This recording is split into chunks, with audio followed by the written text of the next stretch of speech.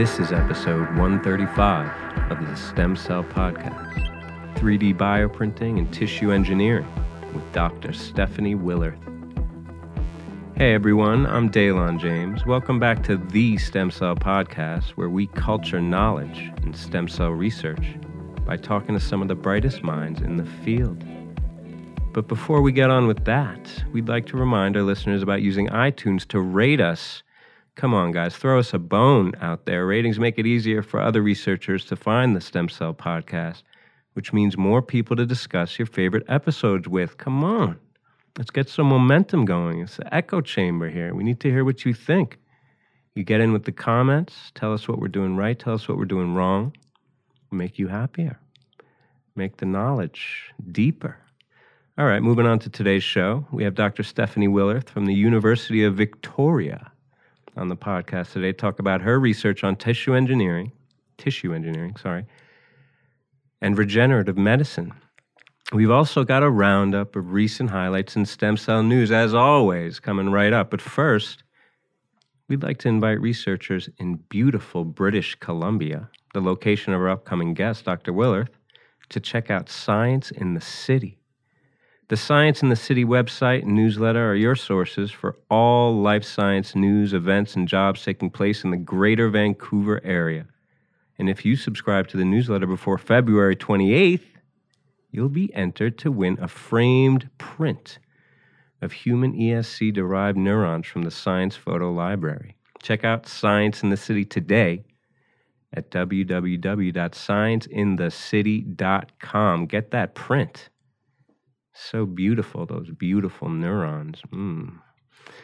All right, let's get on with the roundup now. The first story I got here, I always say we like to start at the top here. At the Stem Cell Podcast, top of the mind here, talking about the unfortunate consequences of losing your memory here. Alzheimer's disease, Alzheimer's. What's the problem there? Pathological accumulation of phosphorylated tau and accumulation of amyloid beta fragments. They're the two major biochemical hallmarks of Alzheimer's disease. And there have been these strategies to remove the amyloid beta in Alzheimer's disease patient brains, and those have been developed, but they're not really effective in slowing cognitive decline in clinical trials to date. So there's an idea that's building momentum that maybe we need to target the tau, or maybe we need to target both the tau and the beta to treat AD.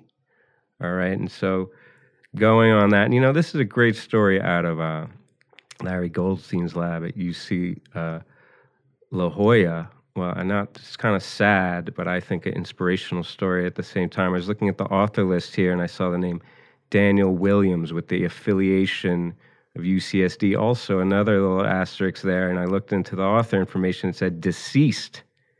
So I looked into that, and this was a grad student, who died of pancreatic cancer at 30 while doing this work. He was interested in some other work. He was a grad student at UCSD there, and then he was diagnosed with pancreatic cancer, shifted his research focus to that, died with the disease, and is on this paper. I don't know, a little homage, probably some work he had to do with this maybe before he shifted.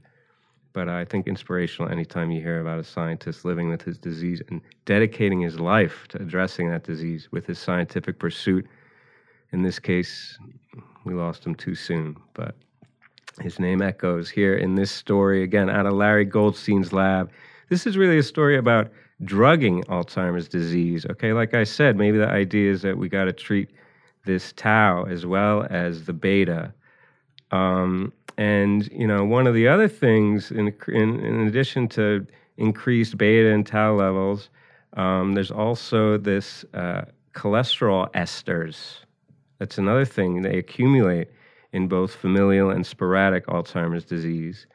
And so it's thought that, this is maybe another pathological hallmark. Cholesterol esters, they're generated when cholesterol is converted to this ester form in the endoplasmic reticulum. And also, the cholesterol esters can be converted back to cholesterol. So it's like reversible. That can happen in the lysosome. So the group here in this case They tested a library of, thousands of compounds to see if they could inhibit tau accumulation in cultured iPS-derived neurons. So these iPS-derived neurons, they were derived from people affected by the familial form of Alzheimer's disease, so a genetic component there.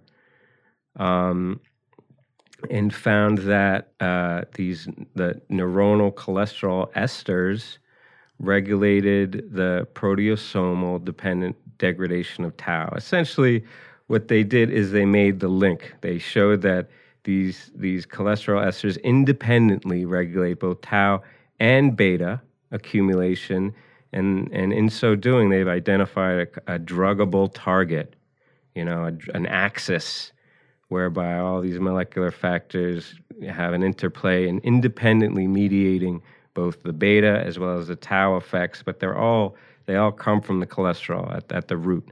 So this is a druggable axis whereby you can maybe reverse the symptoms. Like I said, those cholesterol esters, they can go back to cholesterol in the lysosome. So boom, let's drug this AD thing. AD, it's neurodegenerative. If it's diagnosed early, we're in early days here.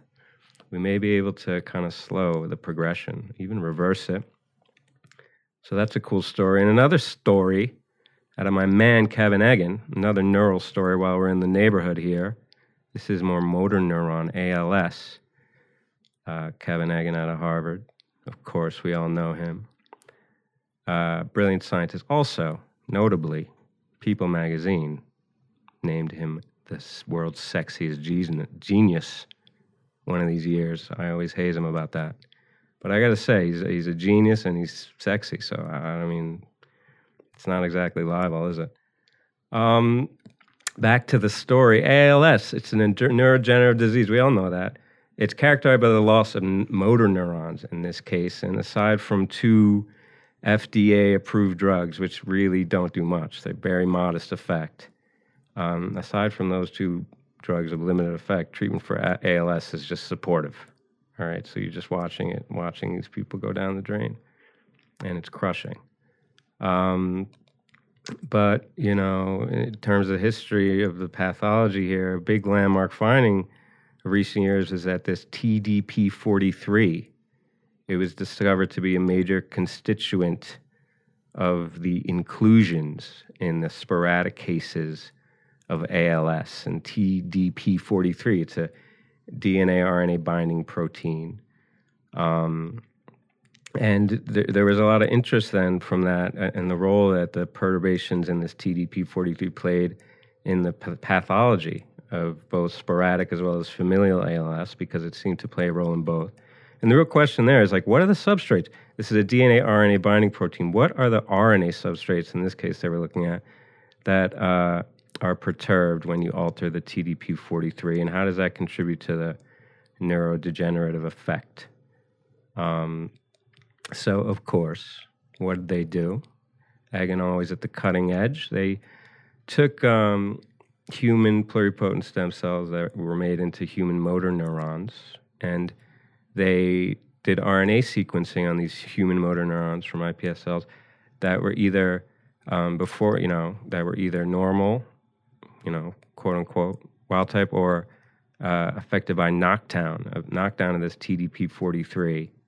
And then they looked by the RNA-seq. They said, what are the transcripts that were regulated? And one of the most abundant transcripts that's in human motor neurons, this STMN2, it was noted that was sensitive to the decline in TDP43. And this is a protein, it's necessary, as shown, STMN2. You need it for normal motor neuron outgrowth and repair. And importantly, if you took these deficient neurons and you rescued them, you could rescue them by post-translational stabilization of this STMN2. Okay, so it seems like thereby, the conclusions are that the TDP2, loss of that, was leading to a destabilization of STMN2 that was necessary. And they, finally, the big, take-home nail in the coffin there from the sexy genius was STMN2 depletion from a TDP43 loss is probably relevant in the case of patients with ALS, because when they looked in the spinal cord of ALS patients post-mortem, what do they see? STMN2's expression was decreased. There you go. What do you think? TDP43, connection to STMN2, closing the circle, figuring stuff out. I think the idea here is that maybe, I don't know, it may not be exactly a practical route to therapy, but the idea there is maybe if these patients have the deficiency in TDP43, maybe you could go downstream and stabilize that STMN2 for them, and maybe help them out a little bit. The timing of ALS is brutal. You usually succumb, you're dead between 1 and 5 years after diagnosis, and those years are miserable. So anything we could do with this to make a dent would be huge. All right, now onto the organoid portion of the roundup. We've been talking a lot about organoids in recent episodes and recent years, just because organoids are bigging up everywhere. It's not enough to go monolayer anymore. We need organoids. All right, so we're going to come with the 3 organoid shots off the bow. See what you think of these. First, it's very simple. It's a recipe. The reason I have a recipe, this is a Nature Protocol story out of Jason Spence and Lonnie Shea over there in Michigan. And the reason I have a recipe in it is because it's just to drive home. First of all, this is useful, and I think it'll demystify these organoids and the complexity involved in them for some people who may be intimidated. So have a look. And 2, it really, I think, is a template for all these, the kind of the era we're living in. This is like the cookbook era of stem cell science. All these recipes are finally, we're putting them all in one book. Well, this is just one chapter. Lung organoids. So the lung epithelium, it's endodermal. Primary germ layer comes from, but that endodermal germ layer then undergoes a ton of, endoderm, mesoderm mediated signaling events, and that, after many, many morphogenetic movements and complex molecular events, you end up with this arborized network of conducting airways, which are the bronchi and the bronchioles. Now, if you want to make pluripotent stem cells into these, you can do it. You go through these ventral anterior foregut spheroids and then into 2 distinct type of organoids is what they're showing here, the human lung organoids and the bud tip progenitor organoids, okay? The lung organoids, they're structures that are very reminiscent of the bronchi and bronchioles of the developing human airway. So it's a nice model of how things go on there in lung development. And the bud tip progenitor organoids, they're highly proliferative, multipotent. They can differentiate into multiple lineages in vitro. So they're like, and they have great in vivo engraftment potential. So they're kind of like the therapeutic end of that. So it's like in one story or one recipe here, they give you the means to get both these powerful experimental and therapeutic tools. And the recipe is very simple. I'm just going to briefly go over it and give you just the time scale here. So starting from pluripotent undifferentiated, just 4 days to get to endoderm, and then another 5 to 6 days to get to these foregut spheroids, all right? So in about 10 days, you have the rudiments to go into your 3D, and that's when you do. You move those from a monolayer then into this organoid type setup, and we'll reset that as day 0. And then you can either go for 14 days to get these bud tip progenitor organoids, which then you can maintain those for like weeks and months, like upwards of 4 months, 6 more than 4 months, to get all the, downstream structures with the proximal distal pattern, etc. Or alternatively, from that day 0, you can go 50 days and to get these human lung organoids that recapitulate all like the bronchi and bronchioles and stuff, and are a nice model. So, I mean, yeah, the time scales here are no joke. I'm not going to lie to you. We're talking here at the minimum, we're talking 60 days, and the maximum, we're talking upwards of 200. But hey, Rome wasn't built in a day, people, and neither was your lungs. So if you want to look at them, you want to model them, you want to mess with them, Jason Spence, he's got your recipe there in Nature Protocols. Next, all right, we were in the lung. This is like the NHLBI here. We moved from the lung, now we're going to the not the heart, but like the vessels. I would call that like the H, I would say. Cardiovascular, we'll put that in. This is a story, it's a bit late, all right? I know maybe some of you saw this like, come on, guys, get with it. But this is so good, I need to give my man Joseph Penninger a nod. He's not my man, but I met him, and he's one of those guys, it's like the Einstein-type genius. You're like, this guy's cool. How can he be so successful in science? And I'll tell you why. It's because he's dumb smart. It's an oxymoron. But in the street, that means that you're extra smart. All right, on to this innovation. Him and his group. Big up to Rainer Wimmer, too. Corresponding author on this. Probably had a big stake in it. All right, this is about making organoids, but organoids as a means of getting vessels to study diabetes. All right, diabetes, global epidemic, rampant. And everyone's like, oh, I have diabetes. But what diabetes is, it's the sequelae, right? It's the downstream consequences. Blindness, kidney failure, heart attack, stroke, amputation of the lower limbs. And ultimately, diabetes, the way it gets to those sequelae is changes in the blood vessels. Okay, the hyperglycemia can lead to some damage of all your blood vessels. Blood vessels are everywhere, people. So that's known, but the dysfunction in the blood vessels, the endothelial cells and the parasites that make up blood vessels, it's the endothelial cells and the parasites, the dysfunction in that relationship is not really well defined mechanistically.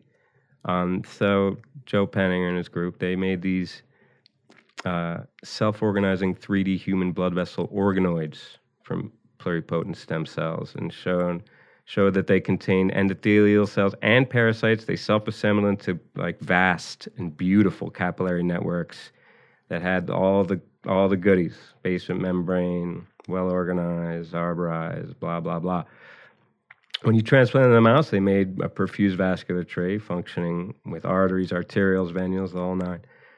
And this is the key, when you expose those organoids to hyperglycemia, they induced some of the hallmarks, thickening of the vascular basement membrane, and other hallmarks of the pathology of diabetes. And in vivo, too, when you put them in the diabetic milieu in mice, they also mimicked those microvascular changes that you see in diabetic patients. So this was pretty much like, look, we made these organoids that then could form legit vessels. But then they took it to this other level, looking at mechanistically what was underlying the pathology of the vascular changes, and show that it was a DLL and Notch3 mediated mechanism. They're key drivers of the diabetic vasculopathy. All right, so this is a great way of saying, look, we can structurally generate blood vessels in vitro that then function in vivo, and they're a good model, and they're a good model. They behave like vessels. They can become like diabetic vessels, and not by any kind of genetic manipulation either, just by exposing them to the hyperglycemia. But think about that then. It opens the door to taking all kinds of patients who may have a quote-unquote predisposition to high blood pressure, diabetes. You do IPS cells. You look and screen, see if they're more prone to these hallmarks and the vascular pathology. So it's kind of like one of those, here's a nature story that's going to be cited 100 times by this time next year. And I'm not surprised. Joseph Penninger, the genius from Vienna. I should have mentioned he's from Vienna. Or he's in Vienna right now. Last story, all right. Now, I told you, NHLBI. We had the lung, we had the heart vessel type thing. And where do we end? The blood. I love the blood. I'm the count.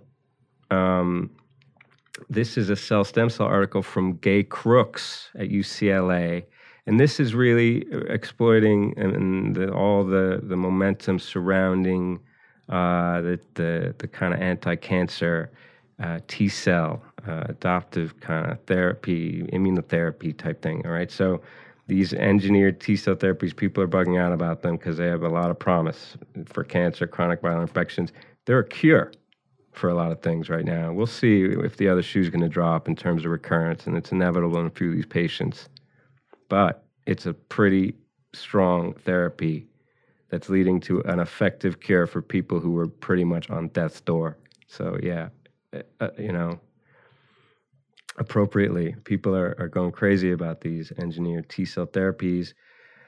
But there's challenges because you gotta get the T cells, all right. And the real move here would be if you could get universal donor T cells from stably gene modified pluripotent stem cells, right? Because then you could do a genetic modification that essentially made a stem cell line effective for off the shelf treatment for a whole broad array of therapies. You don't have to worry about case by case. Then make T cells, put them on the shelf. Take them on the shelf, off the shelf, and you know. And this isn't a new idea. People have been striving for this, myself included, failing at this for a long time. Nominal success, not my own, but other people's. But it's tough to get fully functional, mature T cells that resemble their adult counterparts. That's the challenge. All right, and what that means is you got to specify the progenitors with T lineage potential, but that they also will become committed to precursors that have the same potential as naive T cells. Okay, and that in vivo, the way that happens is they grow in the thymus. They grow in a conventional thymic-like T cell environment. That's hematopoietic progenitors in the body. That's where they mature, and that's because there's these spatiotemporal interactions on the precursor T cells from the thymic epithelial, mesenchymal, and hematopoietic cells, and all those play a critical role in the onset and maintenance of T cell lineage commitment. So, of course, the approach here from Dr. Crooks and the group there at UCLA was to use a three-dimensional organoid approach, because why not? That's what everybody's doing, but also makes sense. Make it like the body makes it. Wow, the body's not a monolayer. We all knew that. But this case, they call it the artificial thymic organoid, and that's a 3D. They're pretty much making a thymus in vitro. And they show that if they get the ES cells or iPS cells differentiating in this context, they get the kind of hematopoietic progenitors, put them in that context, and they can make mature conventional T cells in vitro. And this is so big. What everyone talks about with hematopoietic everything, it's always, but can it make T cells? That's like the way you shut down any HESC or iPSC derived hematopoietic progenitor. Like, well, let's see what the T cell potential is, and then I'll get out of bed for that. Well, you got to get out of bed, all right? The alarm's going off. This T cell phenotype, it was diverse. They had the whole repertoire. They could develop the naive T cells. They had a potent antigenic specific cytotoxicity. And when you did RNA-seq on them, the transcriptional profile highly similar to that of primary naive T cells from the human thymus, so the real thing. So this is, this could be it. I don't want to overstate the importance, but I don't want to also overstate the, whether or not they got there. But it could be it, people. This is a potentially universal adoptive T cell reservoir for immunotherapy against cancer or other diseases. That's a huge deal. I think cancer, probably made the greatest strides in cancer than in any disease in the last few years, and this could be one that gets at the last cancers to fall, some of the solid tumors. We'll see. But big story there out of UCLA. And we're done with our tour through the organoid NHLBI and on to the interview. But first, Stem Cell Technologies would like to invite you to learn more about the STEM-DIF neural system for human pluripotent stem cell-based neurological modeling. Okay? The STEM-DIF neural system, it includes optimized kits to generate, expand, differentiate, characterize, and cryopreserve human pluripotent stem cell-derived neural progenitor cells. All right, there's a lot in this roundup we just talked about where, hey, if you want to get into the neural game, maybe this is your time. Some exciting things happening in the field. You could learn more about the STEM-DIF neural system at stemcell.com/STEMDIF neural video. Okay, that's stemcell.com/stemdiffneuralvideo. All right, guys, we're on to the interview. Today we have Dr. Stephanie Willerth from the University of Victoria. She's Associate Professor in Mechanical Engineering and the Canada Research Chair in Biomedical Engineering. Dr. Willerth's research focuses on using engineering-based approaches to stem cell biology, encompassing these three areas, and we're going to talk about those. 1, naturally derived biomaterial scaffolds for promoting stem cell differentiation. 2, novel drug delivery systems based on synthetic polymers. And 3, functionalized transcription factors for influencing cell behavior. Her group has developed a toolkit for engineering neural tissue from pluripotent stem cells, and she's going to tell us a little bit about that today. Thanks so much for coming on the show, Dr. Willerth. Oh, thanks for having me on. I'm really excited to talk about some of the work we've been doing in the past year. We've expanded a bit from some of the research areas you've mentioned, including into 3D bioprinting, and with some of the transcription factor things, we've gotten into cellular reprogramming as well. All right. Wow. All right. She's taken over. All right. So we were a little bit off on the lead, but we're going to get to that. I knew about your bioprinting, Stephanie. Come on. You think I'm sleeping on that?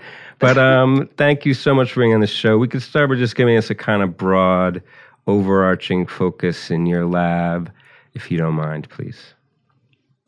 Sure.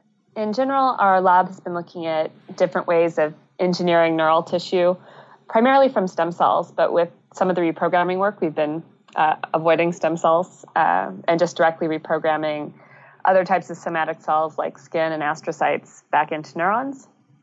And yeah, we have really started to, especially this, it's been 2018 was a very productive year. So we really pushed forward on this bioprinting work with Aspect Biosystems and also with some of our cellular reprogramming work as well. Yeah, a productive year to say the least, and we're going to delve into that a bit, but I thought, first, because it was so productive, and broadly speaking productive, I think you're really going across different platforms, so we're going to break it down for our audience just a bit. Let's start with stem cells and differentiation into neural cell types that are either therapeutically interesting or, basic science, developmentally interesting. There was a story you had looking at differentiation of neural cells in 2D versus 3D conditions recently. We talk a lot, and in this episode, in the roundup, we talked a lot about organoids. We've been talking about organoids. Everybody's talking about organoids, and there's this element of 3D. Tell us a little bit about your story there in the 3D versus 2D, and the matrix, I know, is an important part of that story too. But, we can kind of delve, broadly speaking, into what is it about 3 dimensions and the niche, the more complex niche inherent to 3 dimensions that's so important for getting faithful differentiation of pluripotent cells. Sure. Well, I'll take a few things you brought up. In general, our lab is interested in all aspects of neural tissue engineering, and as a fellow professor, I don't think it'll come as a surprise when I say we follow what people give us money to do. So for a lot of our engineered neural tissues, we've gotten a lot of interest from pharmaceutical companies for using them for drug screening. Although it's much cooler to say we're going to bioprint everybody's spinal cords. So we really look at it from all the perspectives, and especially with some of our reprogramming work, it is very potentially translatable to people. Possibly even more so, which I will say I'm a person who did her high school thesis on stem cells and cloning and Dolly. So that's been an interest of mine for, I guess, decades now. So it's sort of interesting when we do some of this work where we don't have any stem cells, because I always was the person who did. I put stem cells in gels, and that's how we make neural tissue. And the paper you're talking about, it was actually a really surprising study to me, because during my graduate work, I had done a lot of work with mouse embryonic stem cells and making them into neural tissues inside of these 3D fibrin gels, which fibrin's the polymer. It's when your blood clots, it's the main clotting component. And so biocompatible. The mouse cells really like to grow in it. And so that was good. And then I got my own faculty position, and I wanted to work with, because they had just been, I'm dating myself, but when I was in graduate school is when human-induced pluripotent stem cells were discovered. And as a tissue engineer, the one thing I was like, we can make patient-specific tissues, which I think they've done now in Japan, or they've at least transplanted patients' own cell lines back into them with HIPSCs. It's like, oh, we want to make neural tissues from these HIPSCs. And in that particular paper is interesting because the human cells didn't particularly like the human fibrin until we did a bit of the modulation to add in some laminin and things, which was surprising to me as the mouse cells were much happier in the 3D matrix compared to some of the 2D cultures. So I think it really comes into figuring out what the components are of the stem cell niche and what needs to be recapitulated. So yeah, along those lines, I guess this is my great, and it's, I guess, maybe a philosophical question on some level, but you know, there's two ways of thinking about it, and they are kind of conjoined in some ways, and that the 2D, it's fundamental. Things don't grow in a monolayer, and it's fundamental to the system that, like, structurally, spatially, the cells need to be surrounded on all sides.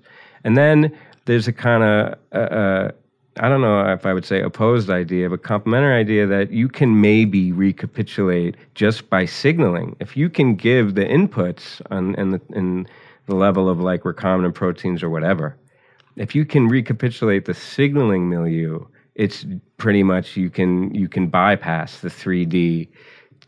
What do you think is the relationship, or what's the primacy of the signaling milieu, or is it the spatial relationships in this 3D versus 2D that's more important?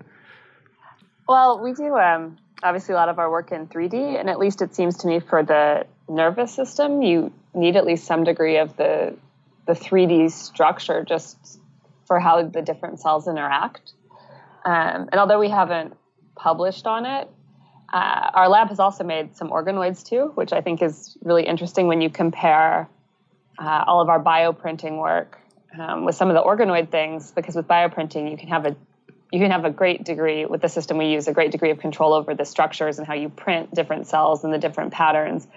But then you have organoids where it's this intrinsic stem cell property. Obviously there's still signaling cues there, and then you get these mini brains, and each of them sort of has their advantages and disadvantages.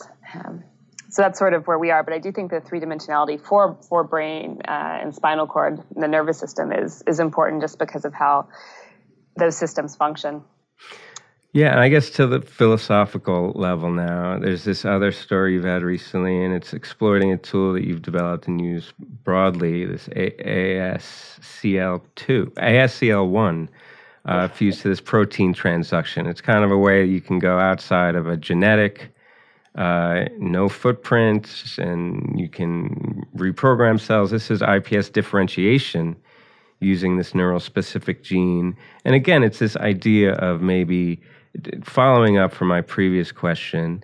It's like you get to the end point by direct reprogramming instead of using whatever the cells would normally do in differentiation, you kind of enforce it. Do you think that bypassing the normal ontogeny, let's say, of a cell is a path that leads, I mean, philosophically speaking, or actually, is it the same cell? If you get a neuron by protein introduction with ASCL1, or versus like 3D versus 2D versus just native differentiation versus in a human embryo fetus, do you think those cell types have equivalency, or does it even matter that they have equivalency? Yeah, I think it really would depend on how you define equivalency. And some of that work with our functionalized transcription factors is interesting because as an engineer, I tend to be a very practical person. And so we work with HIPSCs, but when people do some of the reprogramming with lentiviral, I was always like, well, this is never going to go. Like, that's awesome. You can turn a fibroblast into a cardiomyocyte, but like you're not gonna put this in people. Which is why when we started working with this company that made functionalized transcription factors that were actually stable, and then they actually could, not only did they reprogram human-induced pluripotent stem cells, but we just had a paper come out in Frontiers back in October where we showed they could actually convert astrocytes into neurons just using proteins, which you could actually, well, not that we've done this, but would be potentially an easier way to translate than compared to some of the other reprogramming things. And for those, I think you can convert them back into these progenitor-like states. how comparable they are would, require significant transcriptomics. I do know, I think in some of the reprogrammed cells, they do get the functionality, the signaling and things like that. We haven't gotten there yet with ours that have been reprogrammed with non-linty. And one other thing on the 2D versus 3D, we had a paper come out last summer where we used small molecules to reprogram glioblastoma into non-differentiating neurons, which was a bit surprising since some days you're like, oh, my lab does cancer, and then one day my lab did cancer. It was actually one of my STAR undergraduates, Chris Lee. He came and did an honors thesis, and we have, I guess as labs do, we had cancer cells, and he looked in the literature and was like, I think we can reprogram them. And I was like, okay. And then he presented it, and I was like, oh, wow, you really did do that. And then more recently, he's a super undergrad. He looked at these reprogramming with small molecules in 3D tumor models, and he didn't see the same level of reprogramming that he saw in the 2D, which is why I think for anything that there is this 2D versus 3D component going on. And that's probably, why people want 3D tumor models or neural models for their drug screening, because it's, hopefully more accurate. Yeah, speaking of the cancer, I was going to get to that because I think it's more evidence of your kind of scientific dilettante persona. I mean, in the best way, of course, speaking. You go deeply unlike a dilettante. But yeah, there's this glio thing, both in terms of reprogramming glio into neurons, and also there's bioprinting, as you kind of referenced earlier, bioprinting the glio. So you're in this whole other sphere that I guess is much more disease-focused, cancer-focused, as you alluded to there, maybe funded by kind of corporate industrial interests. Can you tell us about that? Yeah, well, the cancer thing was just sort of new, but with the bioprinting technology, I mean, it's an Aspect RX1 bioprinter. We were, I think, the second research group at a university to get one. So that was fun and very exciting. Its technology can print multiple cell types and multiple materials. So we were really excited to finally start printing with it. As you might know as a professor, and for those listening who don't know, or who's ever worked in a corporation, it took probably a year and a half to get the printer installed. So when we finally got it installed, my lab was ready to bioprint everything that was in cell culture dishes in the lab. So what are the limits there, the bioprinting, in terms of like macro? What have you gotten up to in terms of scale? We've our first set was still just, on the ranges of centimeters and things, but it was mainly a lot of the things with the bioprinting of human-induced pluripotent stem cell-derived neural progenitors was that in the literature, people would bioprint them and they wouldn't have very good viability. And so we got our BioInk, and this is out in ACS Biomaterial Science, and Materials Today chemistry paper and applied science paper. So our lab published all the papers on this in a short while. It was very interesting when you submit all these papers and then to see which ones get accepted in what order. But we made a very effective BioInk for printing all sorts of neural tissues. And so that was mainly proof of concept. And then everyone's like, well, why did you just print circles? And why did you print rings? And I was like, well, we didn't know how well the cells would survive and differentiate. But now that we know they survive and differentiate, we can print some really cool things. So we're talking about like mini brains here, and whatever you do in terms of the scale, is this, I guess, appreciation, long time appreciation, but now newly the capacity to invest these mini structures with vasculature. Is that one of your on the horizon? I mean, are you going to make mini brains that have vessels?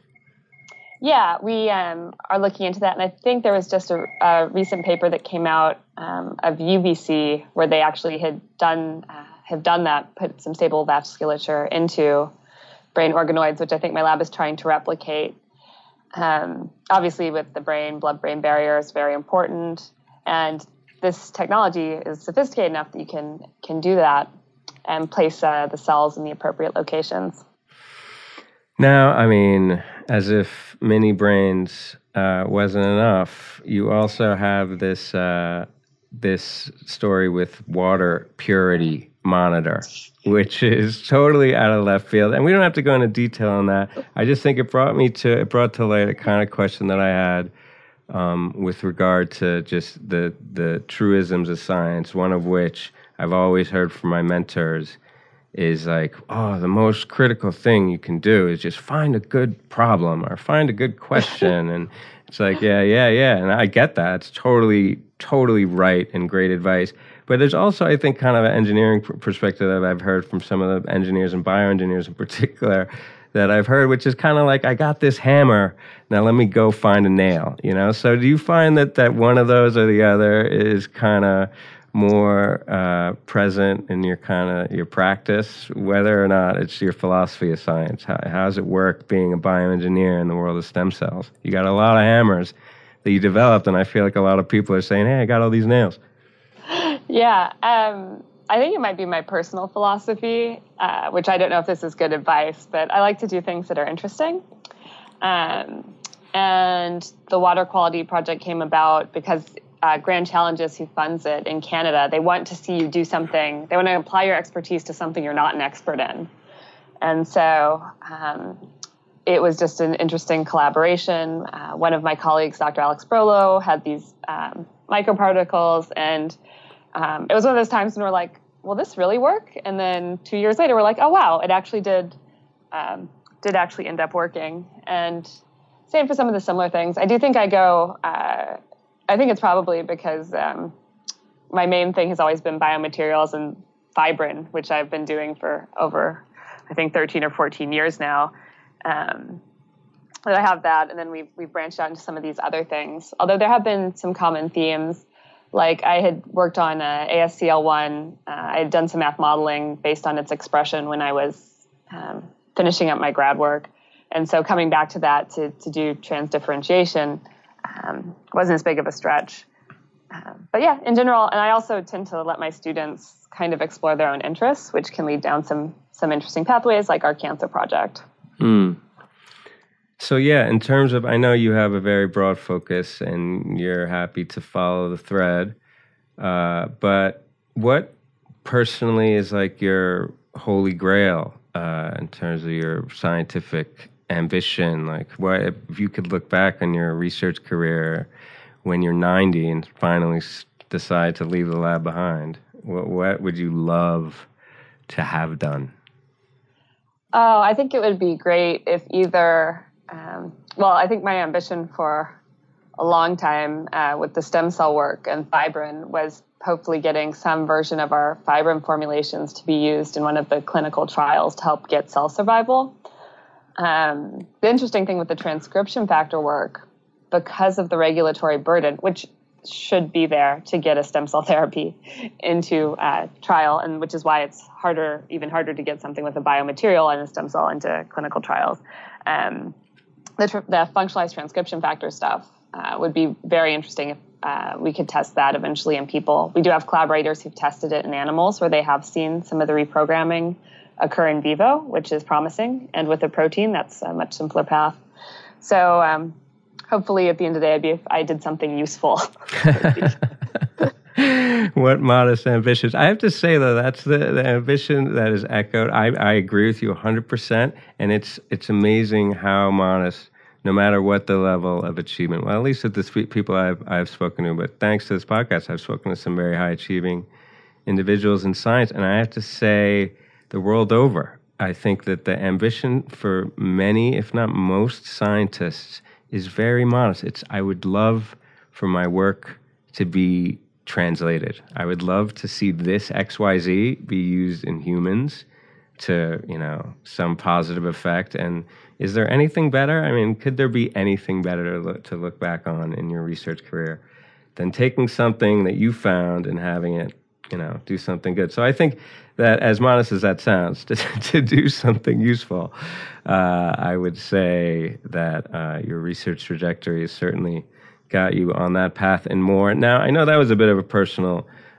question, but we're going to go even deeper personal and less scientific, although there's a glancing blow at the science here with a couple of personal questions to end the interview. First, who is or are your scientific hero or heroes? I would say two people. Three probably. So being in British Columbia, I really like what Alan Eves has done with stem cell technologies and how he makes a good product. And we collaborate with them, I'll say that. But I love their science. I like how he is a scientist at heart. And then another person who I have a lot of respect for and how he conducted his career is Joe DeSimone, and how he had a very long, distinguished academic career, and now what he's doing with carbon. And if you follow his Twitter, he's living his best life, it looks like, in California. So yeah, Carbon 3D is one of the big 3D printing companies, and they pull out polymers. It's literally Terminator style. And then obviously as a neural tissue engineer, Molly Choiquette at the University of Toronto, what she's does in the field of neural tissue engineering, some of the companies she's spun off, and her leadership in the community. And she's actually has done a lot of outreach. And it's interesting in Canada, so I'm originally from the States, how I feel like in Canada there's a really big appetite to learn more about science with Café Scientifiques, and she has a Research to Reality program to translate scientific work to popular culture. And so I really think there's a lot of appetite for that here. Well, remarkably, from the States, but found a home in Canada amongst her heroes, Stephanie Willerth. Wow, lucky you. That was, I have to say as a disclaimer, that Alan Eves is, and Stem Cell Technology sponsors this show as well. But, I don't think that was a plug. I don't think that was a shameless plug on Stephanie's part. I think that's genuine because I feel very similarly. Final question. This is a little fill in the blanks. Maybe we can have fun with this. All right. A. We're going to D here. So there's 4 of these. Prepare yourself. Okay. A. The biggest thing in the stem cell field right now is? I would say regulation with the... I get it a lot, even just as a professor, people from the community saying, I've read this ad in the paper, is this stem cell therapy legit or not? And given some of the uncertainties in the U.S., I think just regulatory, how things get approved, can we maintain our integrity as a field? It's a big issue. That's a great answer. I thought that I was looking for something science related, but it's oversight. No, I'm glad you didn't do that. It's much better. It's a much better answer because it's so true. And it's funny, every researcher, I feel like, is a little bit biased when it comes to science. You might say biomaterials, for instance, but instead you went with oversight. Good for you. B, I would never have gotten to this point in my career without... I'd say persistence. There you go. An attribute. You need persistence.